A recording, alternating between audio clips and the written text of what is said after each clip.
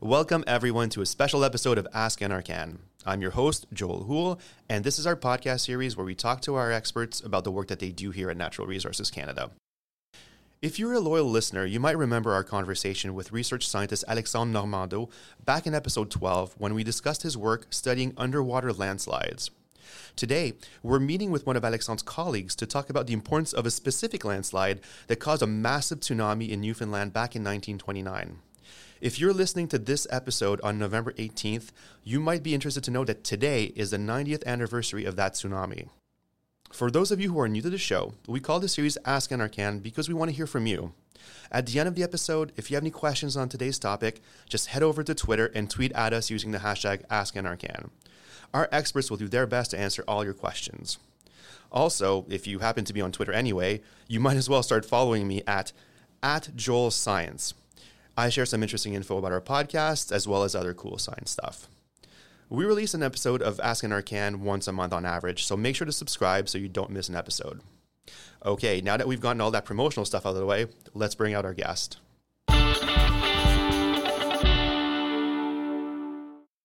Our guest today is marine geoscientist Calvin Campbell. Calvin, thank you for joining us. Thank you. Now, you study marine geohazards. Can you explain what those are and the type of work that you do? Sure, yeah. So I study marine geological hazards or marine geohazards. And those are geological events that happen in the offshore area. So Canada has the longest coastline in the world. We have a huge offshore area. And the sort of work that we do is research around events that can cause harm to population and to infrastructure either along the coast or on the seabed. So the sorts of things might include offshore earthquakes, submarine landslides, and any process that might move mud or sediment around on the seabed. So there is this specific incident that you have been studying, which is a tsunami that took place in Newfoundland back in 1929. What caused that tsunami? Right. So we are coming up on the 90th anniversary of that event. It occurred on November 18th, 1929. And about 5 p.m. In the late afternoon, I guess, in Newfoundland time, there was a large earthquake about 250 kilometers south of the Burin Peninsula, so off the southern tip of the island of Newfoundland. And this earthquake occurred at a depth of about 20 kilometers. And that earthquake triggered a large submarine landslide. We know that a submarine landslide occurred because a series of submarine cables that run across the seabed in that area that were connecting North America to Europe at the time through a telegraph network, they were broken, and we have very specific times or exact times when those cables were broken. That tells us that there was a flow of sediment moving down the slope to break the cable. So that earthquake was a major event. It was felt as far away as Montreal and New York City. But the major damage due to that earthquake was the tsunami that was generated. So about 2.5 hours after the initial earthquake, a large wave struck the coast of southern Newfoundland along the Burin Peninsula. And that event, that tsunami, caused the deaths of 28 people, left many hundreds of people homeless, washed out buildings out into the sea, and was to date the highest number of documented casualties due to an earthquake in Canada. Wow, 28 people. I can't imagine if that happened today. I mean, the damage would be even more significant, I imagine. So why is there an interest in studying this particular landslide? Well, it's a unique case in the sense that it's not often that we can tie a submarine landslide to a trigger, which was the deeper earthquake in this case, and also have evidence of what the tsunami effect or what the damaging effects were of that event. We use sound to map the seabed offshore in offshore areas because you can't see the seabed from the sea surface. You can't see through the water column, so we have to use sound.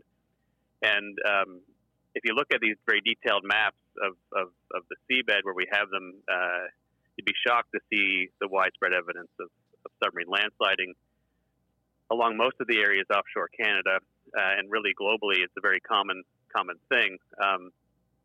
So it's obviously something that happens regularly in the geological past. The difficult thing is to be able to get precise ages on those landslide deposits.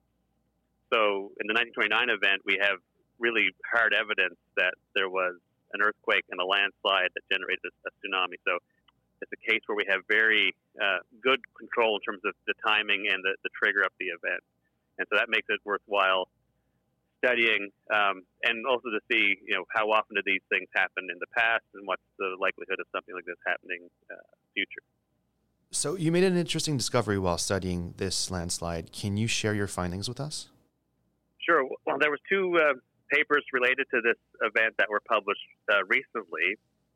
And I guess the first one that I wasn't directly involved with, but it did involve colleagues here at the Geological Survey and was led by a PhD student at Dalhousie University, that proposes the idea that instead of there simply being what we call a relatively thin-skinned submarine landslide that slid down the slope, there was actually a much larger block of the seabed that slumped or squatted, if you will, about 100 meters of vertical offset. Because to generate a tsunami, you need vertical displacement of the water column.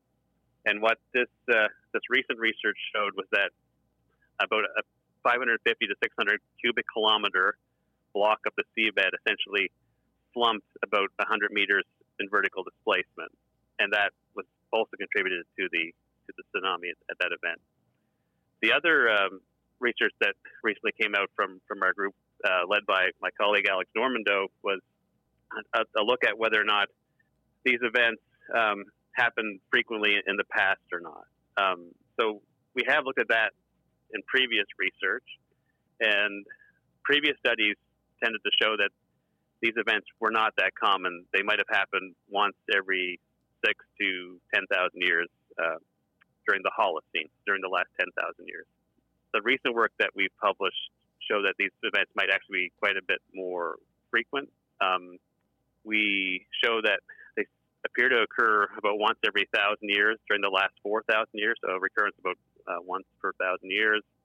And the other thing that we discovered was a previously undocumented, very large submarine landslide southwest of the 1929 area on a feature we call the Laurentian Fan, a large depositional fan south of Nova Scotia, Newfoundland.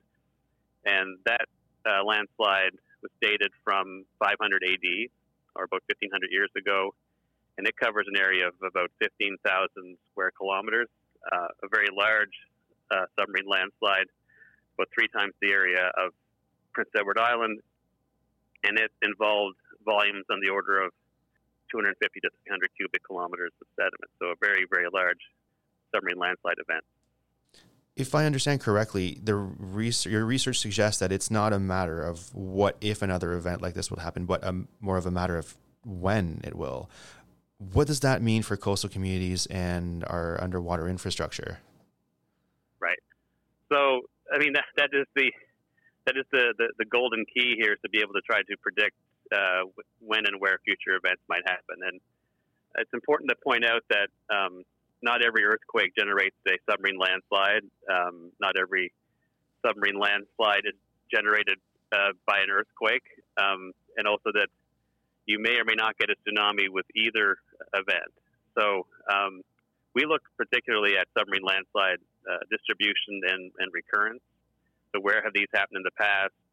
How often have they happened? And from measuring the strength of the areas where there haven't been submarine landslides, strength of the sediment, we can get an idea of how sensitive those areas are to submarine landsliding in the future.